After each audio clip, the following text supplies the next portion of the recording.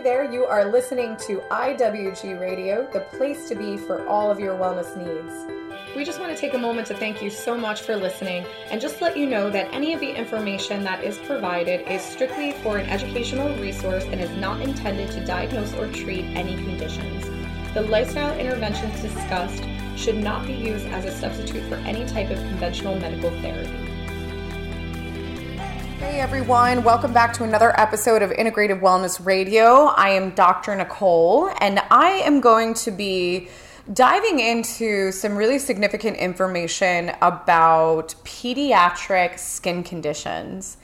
And this topic, we can go a variety of different ways, but I specifically want to focus on skin conditions that are developing very, very early on in age. Everywhere from a month to even up to 6-8 months old, and even up to a year to 2 years. We've had quite a few different cases coming into our practice integrative wellness group of very, very young children, even infants, that are dealing with these very extreme skin conditions. And every scenario looks a little bit different, but I would say the top things that we're seeing are these rashes that start out as just these red, itchy rashes, which then develop into almost these rashes that become very scab-like. And part of it is the irritation of the child kind of moving around and trying to itch it themselves. And then another aspect of it is there is literally issues in the sebaceous glands, which have to do with your oil production in your skin, which is lacking the proper oils of the skin, which then is causing cracking. And I know that some adults can even really resonate with this. We have definitely worked with adults that have very similar scenarios, that their skin is just so dry no matter what they use as topical moisturizers, and they find their skin cracking and bleeding, and it is actually quite painful. And when you're dealing with an adult manifestation, you know, there's so many different contributing factors, but when you're dealing with a child who's so young in age and you would assume doesn't have too much environmental insult to the body, you know, it's like, okay, well, what is the cause of these skin conditions manifesting so early? And with the different technology that we use and the different diagnostic testing, we've been really seeing some very interesting things come up in these pediatric or even infant skin conditions. And a couple of really, really important things that I want to bring up that I think is so significant for our listeners is, and I'll give an example of a recent case, but we had a young boy. He was about 2.5 years old, and he was coming to see us with a pretty significant rash all over the body, and it was very itchy. He was scratching. There were different types of open wounds from the scratching, in addition to just really being a full body rash. It was head to toe. And of course, it had times that it was worse than others. But mom was really struggling to find a rhyme or a reason to the skin. You know, she was trying to track food. She was trying to really pinpoint if there were food allergies involved, if there were environmental allergies. And she just got to a place that she really was at a loss and didn't know what was the cause. And she really ran out of tools. She didn't know what to do. And as we, worked with this child and we did some of our diagnostic testing, we found that there were many issues that were actually happening, partly gastrointestinal, but the other big aspect was lymph. And I want to just describe lymph and the lymphatic system for those of you that are not familiar. But I think most of us become familiar with our lymph when we get sick, because if we get sick, we usually notice that the glands in the neck become swollen and our neck will tend to hurt, our head will tend to hurt. And a lot of that achiness actually comes from the lymph nodes becoming inflamed because they're actually trying to eradicate out whatever you're fighting or whatever is foreign to the body. But the thing about the lymph is it's head to toe. You have lymph everywhere in your entire body. And your lymph is one of your major filtration systems. So it is in charge of eradicating different types of toxins, infections, like anything that is literally foreign to the body that triggers an immune response. The lymph is going to then play a role in flushing out those foreign substances. And it's really just a survival and a protective mechanism. So when we deal with lymph and we inquire about lymph, especially with adults, there's quite a few things that you can see that manifest over time. And one of the things that happens is you will have a tendency to not sweat, or it's very difficult for you to sweat. That's one aspect of the lymph being very congested. Or you notice that you're constantly getting neck pain. And then if you were to kind of press around in your neck, it almost feels like squishy or spongy. And that's because the discomfort is coming from inflammation in the lymph. Or if you're also finding that you just constantly have swollen glands in your neck, we kind of assume that it's always just tonsil related, but it can also be lymph related as well. And another big aspect, which usually does not manifest until later in life, is varicose veins. So varicosities in the veins is really a distension in the veins. And a lot of that comes back to having very backed up lymph. And what I mean by that is your lymph is supposed to move through the body, and it's supposed to move very fluidly. Almost think of it as moving like a river. Everything is moving very fluid. It's picking up on things that are foreign and it's eradicating them out. And over time, if your lymph is becoming bombarded, and that could be because of different chemicals we're putting on our bodies between our personal products. It could be dental work that we're having done, which unfortunately includes a lot of chemicals, everything from, fluoride to mercury fillings to cadmium in our white fillings. It could be from being in a moldy environment, which most of us are unaware of. So that usually comes from water damaged buildings. So it really is endless, the things that can start to compromise our lymph. But once the lymph becomes compromised or congested, instead of it moving through the body like this fluid substance, it actually becomes kind of like oil, and then it eventually becomes like sludge. And that's when you start to have these manifestations of the varicose veins. You're not sweating. You're feeling very achy. You're feeling very tired and brain foggy because of just how sluggish the movement of the lymph is, because your lymph does move through your brain as well. So it's a huge component of getting rid of any type of debris or any type of inflammation around the brain. So when you have brain fog, that is an indicator that you have inflammation in your brain.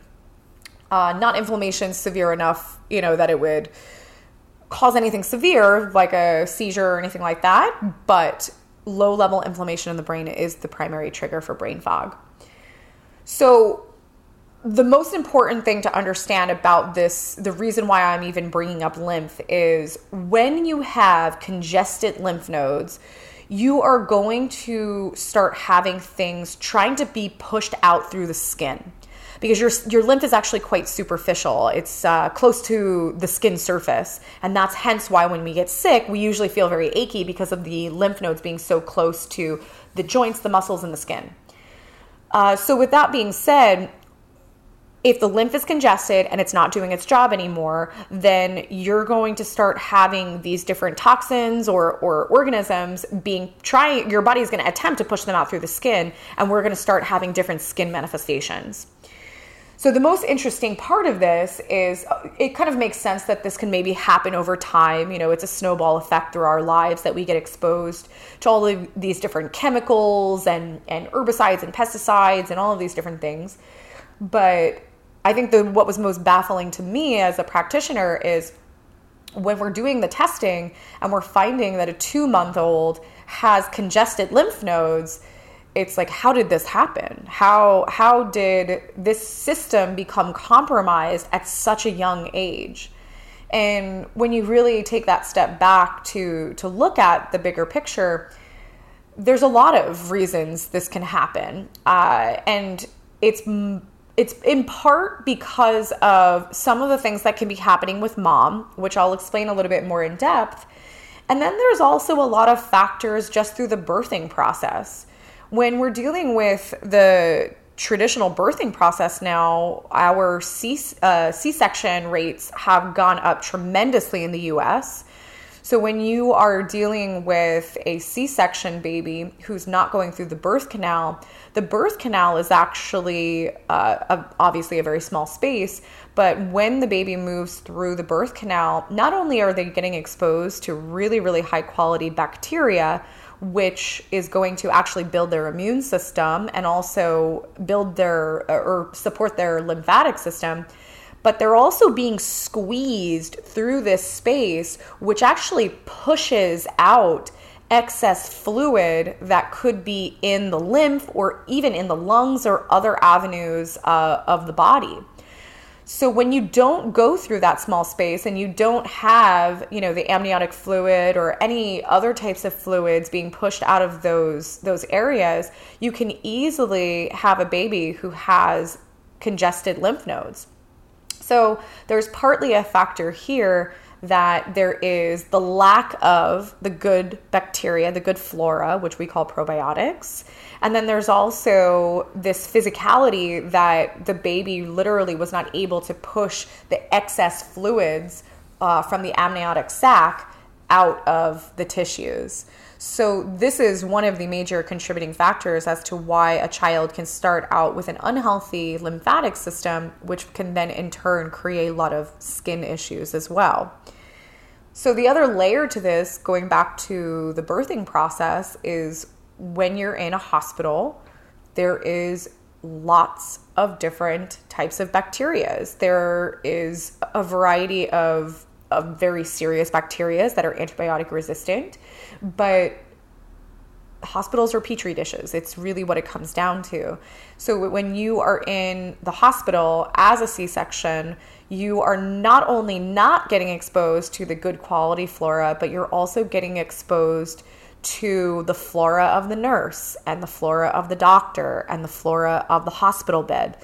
So there are a lot of opportunity for these very significant bacteria to get into the child's system that can really start them off on the wrong foot, essentially. So with that, that's really the biggest contributing factor when it comes to the birthing process. But the other layer here is that mom can have certain things going on regardless of symptoms. Many people are asymptomatic, meaning they have no symptoms.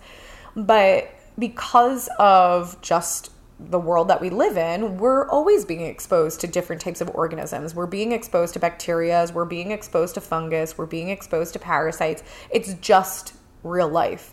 If you come in contact with animals, if you've ever worked on a farm, if you have pets, if you eat food, you're being exposed to these types of organisms. So you can easily have these different types of bacteria and organisms in the body that will be passed to the child. And that's really just the way that the body works, primarily because when the child is in the womb, the body allows certain things to pass through the placenta, primarily because it's in hopes that the good bacteria will then infiltrate the fetus and create a very healthy baby with a proper ecosystem and proper microbiome, which is really the foundation of a properly functioning immune system. So unfortunately, if there is foreign pathogens in mom's body, that can also cross the placenta and expose the baby to it. So when you're dealing with these organisms that potentially can be infecting the baby from day one, from the very start, then this is this cascade effect that happens, that we're now dealing with a baby who is sensitive and the baby is not responding well to cow dairy, or now we have to do an allergen-free formula, or the baby's having skin issues, or the baby's spitting up a lot, or the baby's not having bowel movements, or they're having discolored bowel movements. So these are things that we get told are normal. We get told that it happens, change the formula, put them on this additional supplemental to help with the bowel movements. And, we have this cascade of different recommendations that are really missing the foundational issues. It's missing the fact that this baby could potentially have an abnormal microbiome from day one. This baby could have compromised lymphatic system. And, we go down this rabbit hole of using pharmacology, which potentially could cause problems later on in life. So to really kind of circle back to the story that I was describing is the 2.5-year-old who was dealing with a lot of skin issues. One of the parts of the puzzle here was we were working with the child, and it was a lot of ups and downs with the recovery of the skin. And we were finding, there were days that were okay. And then, there were days that were not okay. And there was a lot of fluctuation. We weren't seeing the improvement that we expected. And we have some very unique technologies in our office. So at that point, mom disclosed that she was still breastfeeding. From there, we actually did something called a bioresonance scan on mom. And at this point, we have already done various of these scans on the child. And the bioresonance scan, for those of you not familiar, it's a type of technology that has the ability to use electromagnetic waves to analyze tissue for abnormalities, and it also has the ability to see if the tissue is affected by infections. So it's a very unique technology. It's actually from Russia. I could never imagine practicing without it because it gives such immediate answers to why someone is dealing with something that has been a mystery to conventional medicine. But as we moved forward and we scanned mom, we actually realized that she had the same exact infections in her system that the child was showing up for. So because she was continuing to breastfeed, she actually was passing the infections back to the child, even though we were doing treatment. So it kind of worked out because of the child being close to 2.5 that she was able to, stop breastfeeding. But that's a tough scenario when you're dealing with, say, a 1-month-old or a 2-month-old who is having these, really significant skin issues. And we know that breast milk is so nutritious and so beneficial to the child. But at the same time, depending on mom's system, there could be re-exposure that could be, contributing to the skin issues, but also stressing the immune system. So, we really try to come up with strategies that work best for the family. If that means mom is going to do some level of treatment, or if we're going to substitute in some really high quality formula to, move away from the sole source being just the breast milk. And then obviously once mom's system is improved, then we resume the breastfeeding at 100%. So there's a lot of ways to go, but it's very dependent on the patient and also the wants and desires of the family. But I think this is just really significant because we see a lot of childhood issues nowadays, and we're seeing a lot of skin issues. I have many people that reach out to me just even on social media and send pictures of their children that are dealing with these crazy reactions and, hives, skin breakouts, and I know that this is something that a lot of people are dealing with, and I just thought it was really significant to bring this information to you to understand that there is underlying reasons for it, and it's not that your child is going to need to be on steroids, if that means topical or oral steroids, or then have to move into really aggressive allergy treatments. You really want to see if there are foundational issues, if there are certain infections, if there is an abnormal gut microbiome, or if there is lymphatic congestion. And I know that not many physicians have the modalities to evaluate all of these systems, but working closely with someone that's in the integrative medicine or functional medicine model can really help to provide you with the right testing so that you can get clarity on what's going on with your child. I personally love having the bioresonance scan in my practice for children because it's literally a matter of them putting headphones on. And for children, we put them, we could touch the headphones on the abdomen. It really just has to touch the body. And we're able to scan the child on the spot and get answers. And you could read more about this on our website at integrativewellnessgroup.com. But that is such a non-invasive modality. And then, when necessary, we will run additional labs like stool samples as well as even blood work. But it's really a fantastic modality to seek out so that you can get that clarity and you don't have to do any majorly invasive procedures as well. And then another thing to consider too is heavy metal testing. So heavy metal testing is as simple as doing a hair analysis, as long as your child has enough hair. But you can definitely get insight as to if there's been any chemical exposure. And for those of you listening, you might be thinking, well, heavy metals, like what is that? Number one. And number two, why would my infant have heavy metals? So 80% of mom's toxins and heavy metals gets passed to the firstborn. So with that being said, I am the firstborn, so I always thank my mom. But really, no matter what, your children are going to get exposure to some of the chemicals you've been exposed to as the mother. But your firstborn does get a huge load of the toxins that mom has been exposed to. And the toxins comes from anything from pesticides and herbicides on our food. It comes from the dental work, the silver fillings, the caps, the crowns, the bridges, all of those things. And then there's a lot of chemicals in the plastics and the Tupperwares and the nonstick cookware. So there's chemicals all around us. And I know that some people are super aware of that and other people aren't. But these chemicals are not benign substances. They're not just no big deal, whatever. Some people, are overly crazy about those chemicals. These chemicals are completely foreign to our immune systems, and they will always cause stress to the immune system. So you have to be conscious of it. I'm not going to say you have to be neurotic about it because that could drive you a little crazy. But being able to understand the things that you use on a daily basis, everything from your shampoos, conditioners, to your lotions, to your cookware, of really moving towards non-toxic with those items.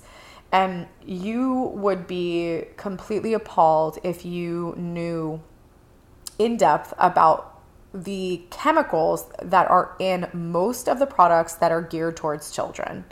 There are so many crazy chemicals that are in, some of these baby products, like the baby oils and shampoos and lotions and bath wash.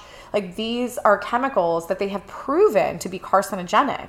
They're byproducts of petroleum. So this is real, and it's something that you really need to be aware of, because your child's skin issues can strictly be that you're using the wrong products, or it could be more in depth that there is an internal component here. So for those of you really resonating with this and really wanting to know, like, what can I do next? How can I get my child checked out? Check out our website, integrativewellnessgroup.com. Learn a little bit more about what we do. And then we do offer a free 15-minute strategy call so you can kind of understand a little bit more of how we would approach your specific case or your child's specific case, and give you lots of really good information. So I hope you enjoyed this, and I hope this was extremely useful. Check us out, integrativewellnessgroup.com, and I will hear from you guys next week.